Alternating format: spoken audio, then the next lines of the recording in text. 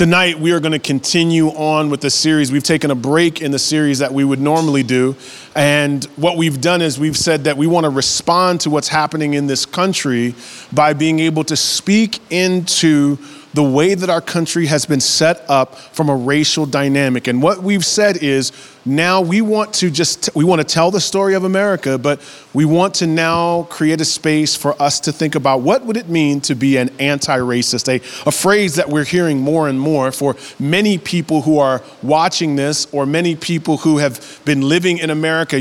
That phrase has just been, we've heard it on the news and we're reading it in articles, but what does it truly mean to be an anti-racist? And moreover, what does it mean to be a Christian anti-racist? I moved to Brooklyn several years ago, about 2013. And when I moved here, one of the things that I found was so powerful was that we moved into an apartment that was in Park Slope, Brooklyn. When we moved in there, we hung out with the people and all that, but we had to find a school. So we go up to the school, we go in there, and I'm telling you, everything was phenomenal. I mean, when they did a play, there was somebody from like Sesame Street that would come and teach them the play. When they did a dance, they would have folks from Alvin Ailey actually come and teach you how to dance. And so we were like, man, this is like Disney World and all the rides are for free. I mean, this place is amazing. So we started hanging out there, learning all the different things that are happening there in the community, but we're just blown away by this school. So all of a sudden we decided, you know what, we're going to go to this PTA meeting because I want to find out, like, how do they come up with this brilliance? I started noticing, like, everything they did, they charged money for it. I mean, it would be like $5, $10. I'm like, I don't remember the last time I paid to go to like a kid's carnival. I mean, it was so much money. And then, so we go to this PTA meeting, and while we're there, it is swarmed with moms. And the principal would say, like, hey, we need more pencils. And the moms would look at each other like, let's go to Costco now. And I mean, they were just ready, armed and ready to do stuff for the school, right? So there we are. And then, so we got to know the school a little bit more. And then, we learned about the budget. This PTA had millions of dollars. And I just couldn't believe it. I was like, I cannot believe that I am seeing a 7-figure budget for a PTA. There's something more happening than pencils and erasers. This is like powerful. And so everything they did was with excellence because they were funded so well. Well, we decided we wanted to move our church to Flatbush, Brooklyn. And so we, as a family, we moved out there too. And now we're going to go over to PS 315. Now, just to be clear, PS 10 is pretty much a predominantly white school, a majority culture school. And so then we go over to PS 315. Now, this school is mostly black and brown, mostly Caribbean, right? So we go there, and it's a great school. We love the people. We're like, we're going to get involved. All of a sudden, my wife is the president of the PTA. I'm the vice president of the PTA. So we're like, you know what? We want to do stuff in the school. We want to make changes. We want to be like over there at Park Slope. We want to bring people in, all that. And we started noticing, like, when they did a play, they would bring in, like, Auntie, and she was great. They wanted to do a dance. They would bring in a home girl. It was great. They were all volunteers. It was wonderful. So as we became president of the PTA, we just decided, okay, well, what's the budget? What's our budget? $40. The budget was $40. We can't even get pizza. $40.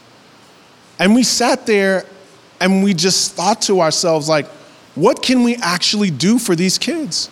Now, our church ended up funding the PTA, and we started them off with, like, I think $2,000 or $3,000, and we helped them out. But goodness gracious, I can use that same working analogy about the PTA, and I can do that in lots of places in New York City. Because if I compare Clinton Hill to Brownsville, if I compare Chelsea, Manhattan to Coney Island, I guarantee I'm going to see the same thing. But watch this. If I pan out, I can do that all over New York. If I pan out, I can do that all over the East Coast. If I pan out, I can do that over the Southeast. And if you gave me a map of America and put a blindfold around me and give me a dart, I could just throw a dart anywhere, and you're going to see this phrase called racial disparities. Now, regardless of how we got there, racial disparities is the quality or state of racial differences in our country. So we're not just talking about poverty, rich and poor, that's anywhere in the globe. We're not just talking about health disparities. We're not just talking about education disparities. We're saying that across the board, there are racialized disparities in this country, and it is a historical reality of this country. So before we move on in this conversation, if you are not willing to admit that we have racial disparities, I think there might be another game show on right now. There might be something else you can do. Don't watch the rest of the sermon, because this is not for you. Because the rest of this is going to you have to presume and believe that there are racial disparities in our country, disparities based on race. So then the next stage is, most people believe and agree that there are racial disparities in our country. So then we have to answer the question, why? Why are there racial disparities? And the answer to that question will be based upon the story you tell of America.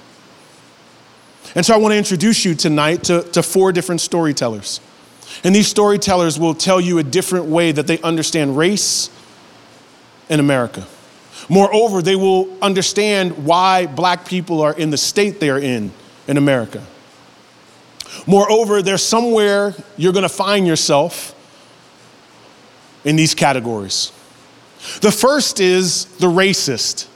He tells the story like this: black people are where they are because they are inferior. White people are superior.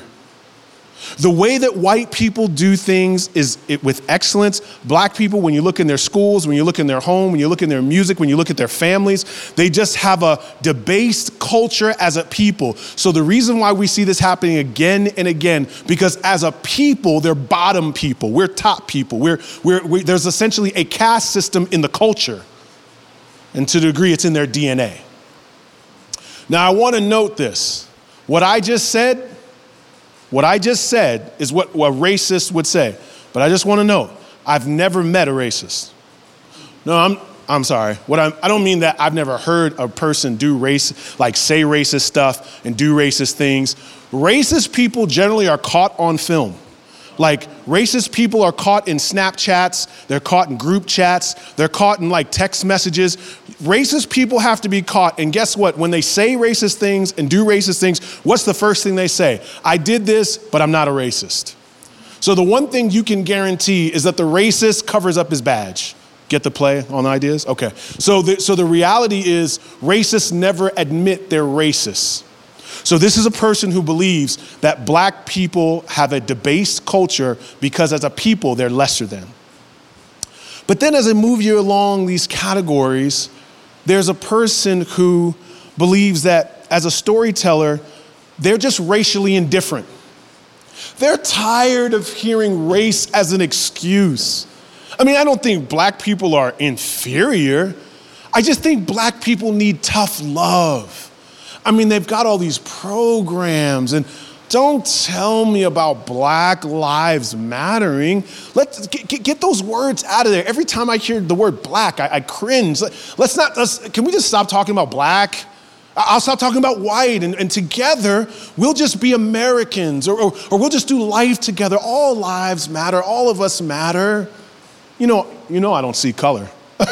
You know what? I don't see color. When I see you, I see my brother. You know what I'm saying? So what's happening is the racially indifferent want black people to assimilate in America and stop bringing up the fact that you're black.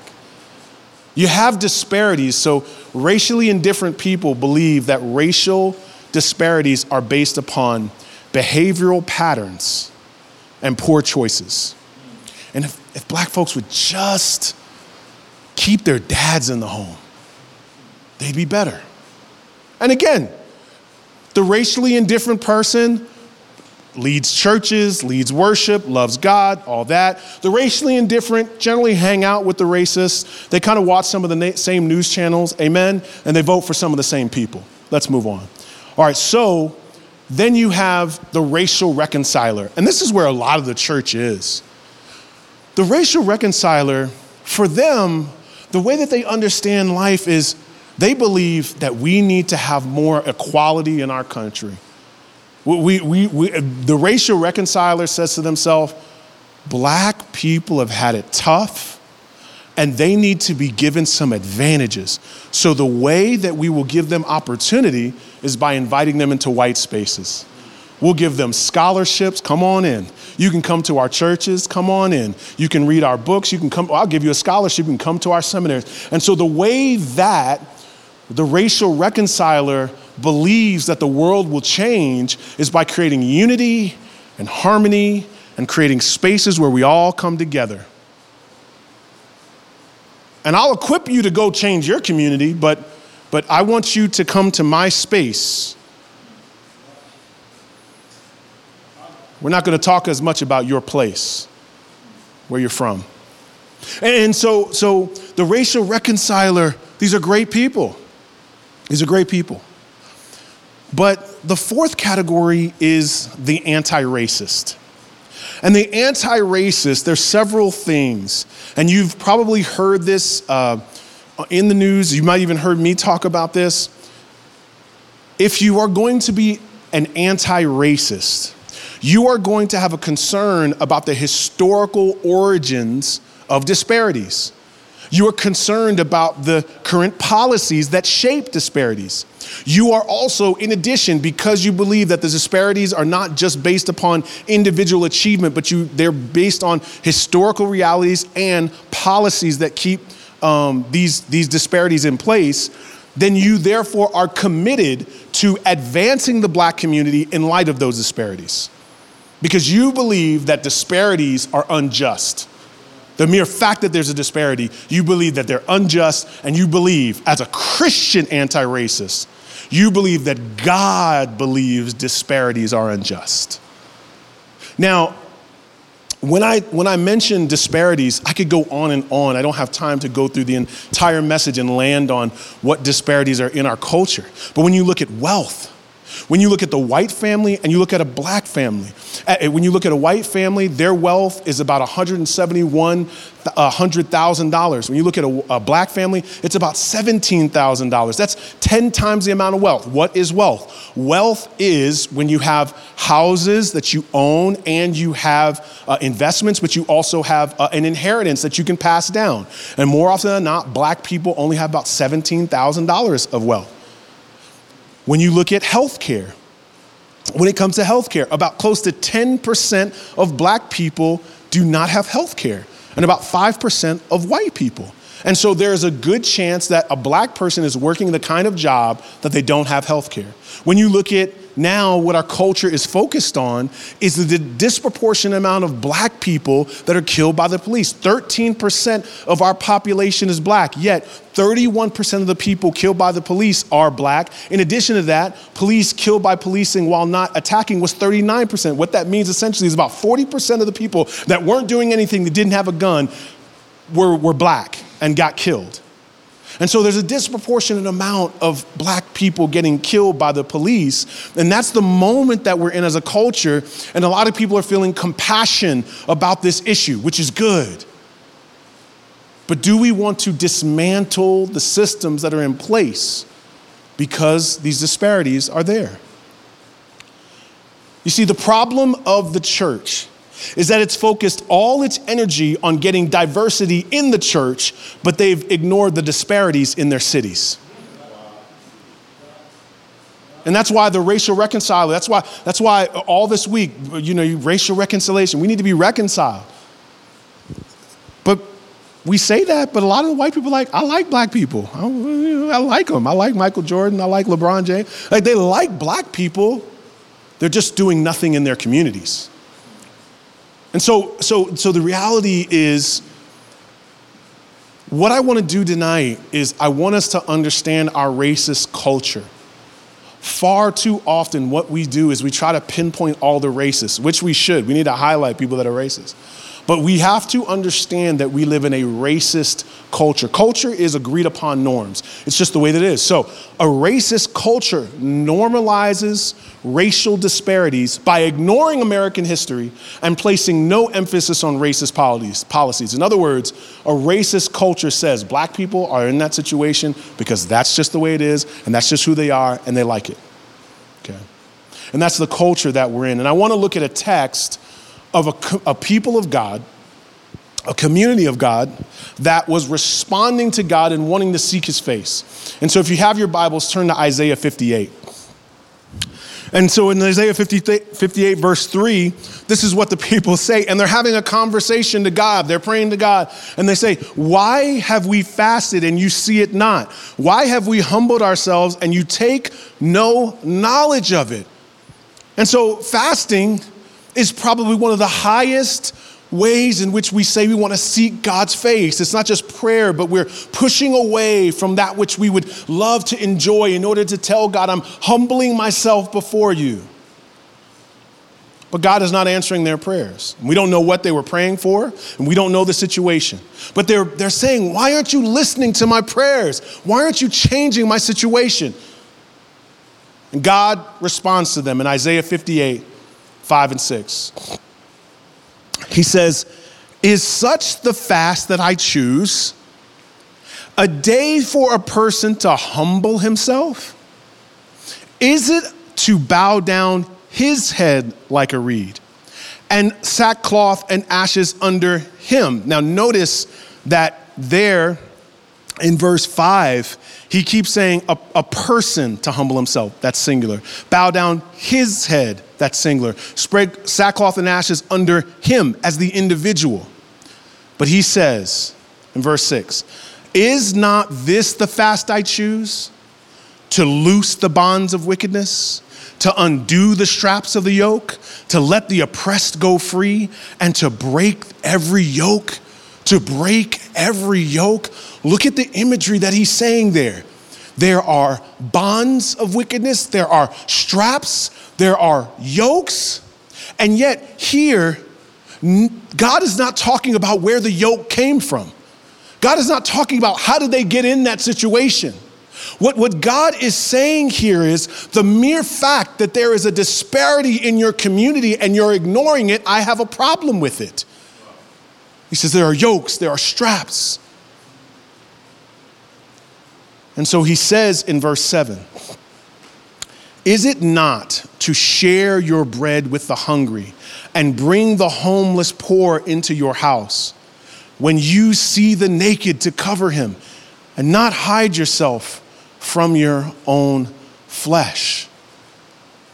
I love what God says here, because God is making a play on ideas. You see, when you fast, the presumption is that when they were fasting, what they were doing was they were saying, I'm not going to eat bread because I want to get close to God.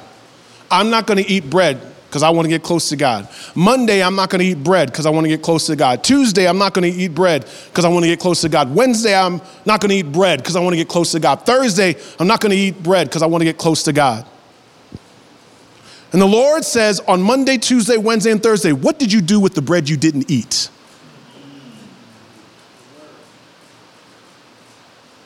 You see, fasting is a privilege for people that have food. When you don't have food, you don't fast. That's called starvation. You see, so he's saying, what'd you do with the bread? You didn't share your bread. You were fasting and praying and you were walking past people begging for bread. And so what he's saying is, you want my eyes to look at your broken situation, but I'm going to ignore you until you start looking at their broken situation. What'd you do with the bread? And what in the second part of the verse, which I find so powerful, he says, don't hide yourself from your own flesh. You've got to understand the how punchy that is for God to say that to Jewish people. You see, first and foremost, in a Hebrew context, family was everything. So you never conceived of individual progress amongst a Hebrew family. As if a family member was moving ahead and they didn't move with you, that was considered unjust. And so in the Hebrew culture, family was everything. They moved together. But when he says flesh, your own flesh, he's not talking about Jewish people. He's talking about Gentiles. He's talking about aliens and strangers. He's talking about people that they would want to move away from, people that they would not naturally move towards. And so God is having to shake them and say, you guys are seeking my face, but ignoring the broken and vulnerable. And I care about the poor and the vulnerable have a special place in my heart. And if you are going to glorify me and you're going to care about this city like I care about this city, you cannot keep driving into your parking lots, walking up to the foyer, getting your coffee, lifting up your hands, asking that I heal our land, and you drove past all the broken communities. I didn't drive past them. You want to follow me? I don't drive past the broken communities. I hang out there. Do you know where I was raised? Jesus of Nazareth. Jesus doesn't ignore the broken communities.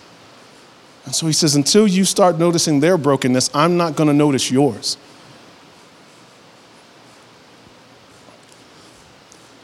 We struggle with this because there is a part of us that sees broken disparities in our country as for those who are desperate.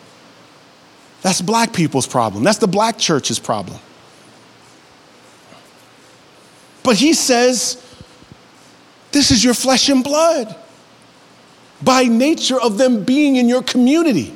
He's not talking about other churches or other people of God. He's saying by very nature of them being in your community, I hold you responsible for repairing the brokenness in your community. So him saying flesh and blood is so punchy. I have 2 daughters. I have 3 daughters, but I have 2 older ones. And, imagine if you would, my older daughter, Faith. Imagine she comes to me and she says, Daddy, can I help you cook dinner tonight? Can I set up the table? Can I just put the plates out? You'd be like, yes. She's like, thank you, Daddy. And she puts the plates out. She goes, Daddy, can I take the trash out? I just want to take the trash out. Yeah, baby. Cool. Oh, Daddy, before you go to work, can I put all your stuff in your bag for you? I would just love to help you. Yeah, baby. And so before I go to work, I give her a kiss. I love you, sweetheart. I go to work, I come back. My other daughter, Leah, my wife says she's sick and she's lying in bed and she's sweating. And I go in there and I get on one knee and I say, come on, what's wrong, baby? What's wrong, baby? And she goes, Daddy, I'm not doing good. And I go, oh, baby, I'm so sorry. Oh, let me pray for you. And I'm just hugging my daughter. I'm like, oh, baby. And then my daughter Faith comes in and goes, hey, Daddy. I'm on my knee. I'm saying, what? She goes, can we get some time, Daddy? Daddy, can we make dinner together? Daddy, can I do stuff with you? And I would look down at her and I would say, do you see your sick sister? Go get some water. Go get some bread. Do something for your sister because I care about where she is right now. It's not that you don't matter. It's her sickness matters more right now. I'm focused on her. Would you help me help her because I care about her? I'm not ignoring you. And right there, she would be helping her own flesh and blood. She'd be caring for that of which she's made to. And it would be wild if I just walked away from my sick child and went and played with my healthy one. To be in a family, you care for everyone in the family. And maybe we've been ignoring the sick members of our family, the broken members of our family. And until you see the broken parts of your community as your family, built up by you, your responsibility, I don't believe we have God's heart. you would rebuke your child. You know, the story of Zacchaeus, it's a powerful story. It's Zacchaeus in Luke 19. Don't go there, but in Luke 19, Zacchaeus is trying to check out Jesus. Remember that story? And when he's trying to look at Jesus and trying to get a glimpse at him, all of a sudden, he's like, man, I want to hang out with Jesus. So he comes down off the tree, and then all of a sudden, he runs into Jesus. And in verse 8 of Luke 19,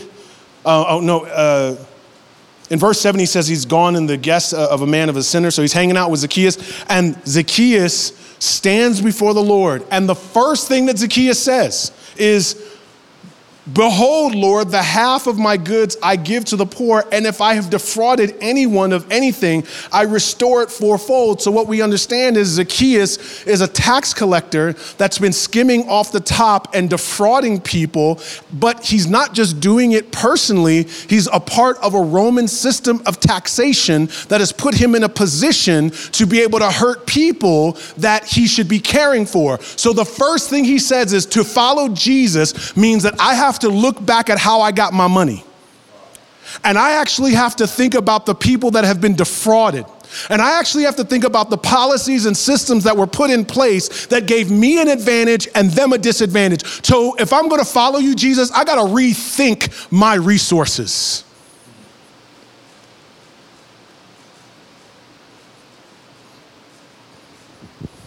Matthew was benefiting from a system. And he said, to follow you, I can't pretend I've not received the benefits of that system. That's not reparations, that's repentance.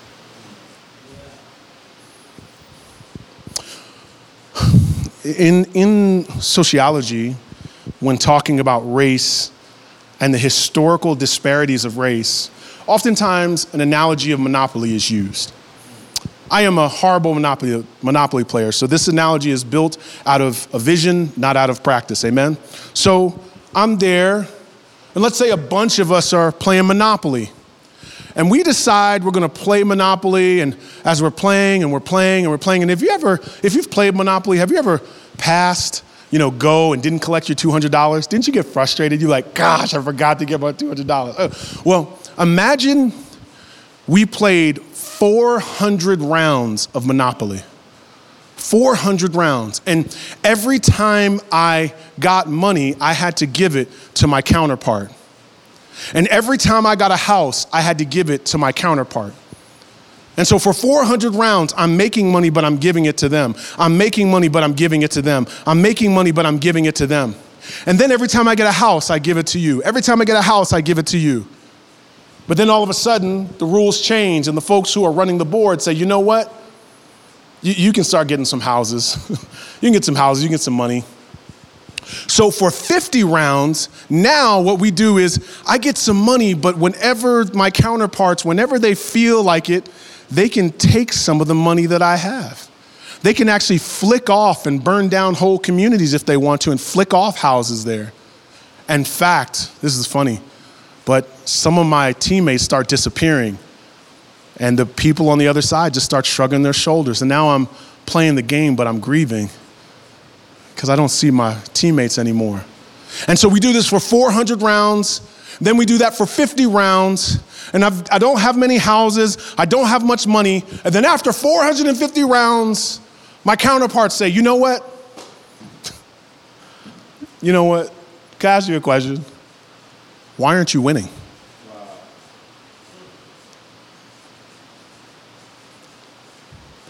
And that question, asked again and again, would echo back to all the rounds that you defrauded me.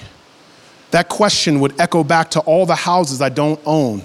And I would look at those houses on Park Place and Boardwalk, and I would want to burn the whole game down. And I'd want to flip the whole game over because the game is rigged.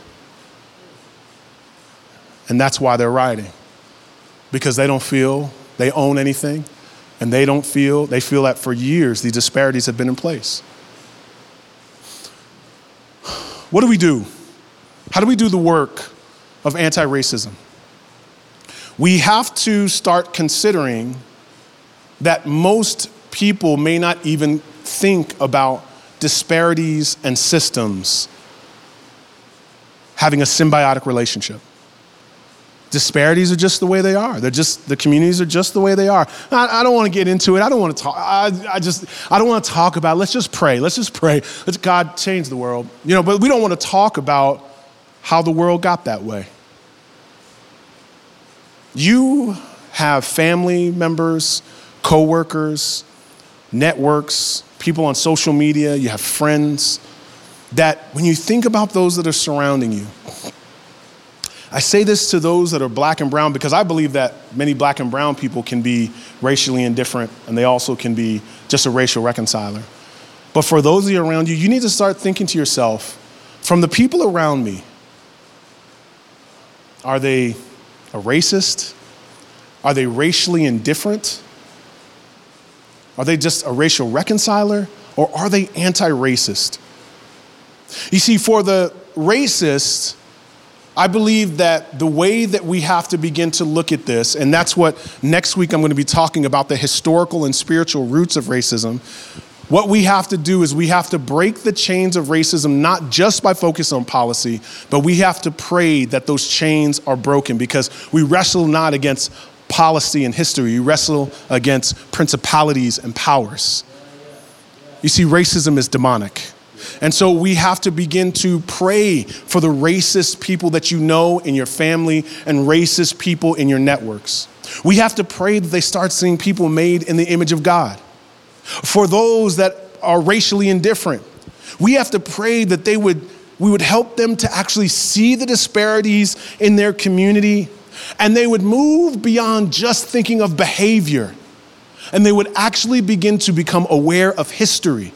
And they would actually peek into policy, and they would look into policy and politics, and they would look with a Christian worldview, not a Republican nor Democratic one. And for the racial reconciler, praise God, you want everybody in the same room. Praise God, you want unity, and praise God, you want harmony. But we must go beyond inviting black people into our white spaces. If we're going to dismantle racism, we have to think about the disparities in the city, not just the diversity in the church. And so for the racial reconciler, I pray that you would capture a vision for outside of your walls, even if they don't come to your church. And see, for the anti-racist, here, you want to be anti-racist? Become aware of the historical and political strongholds of racism in the country, in your city, and in your neighborhood. Become aware.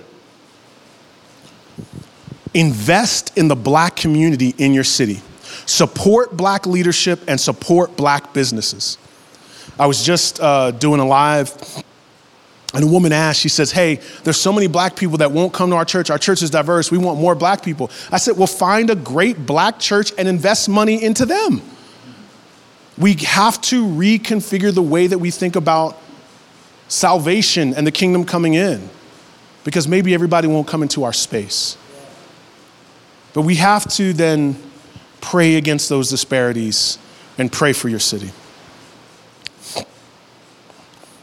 We're here tonight in this moment because of George Floyd and the moment that we saw on film, the moment that shocked our eyes.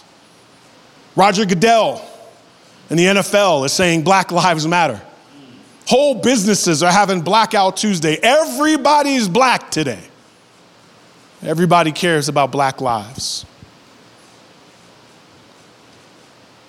But is this a moment of compassion for the city, or is this a movement to dismantle racism? That's the question. Because if you are not dismantling racism, you are still allowing it to happen. If there are disparities in the city and you're ignoring them, that means you are allowing a racist culture to continue to exist. Think for a second that moment with George Floyd. Do you remember the images there? I don't want to shock you, but do you remember? You've seen partial, at least the images, a knee on a neck. A knee on a neck. But if you look at the picture of who got arrested, it wasn't just the person with the knee on their neck. There were 4 men arrested. One officer was over to the side, telling the people to move back. Another officer was at the feet. Another officer was at the legs. Another officer is in the body. All 4 of them got arrested. I guess Derek Chauvin, the guy with the knee on the neck, I guess he's racist. I mean, we've deemed him racist. Pretty much we've said to do that, you got to be a racist. So we've just said he's racist. So let's just think the racist is the one with the knee on the neck. The racist is the one doing the obvious racist thing. Why were all 4 arrested? All 4 were arrested because while Derek Chauvin had his knee on the neck of a black man, the other 3 watched.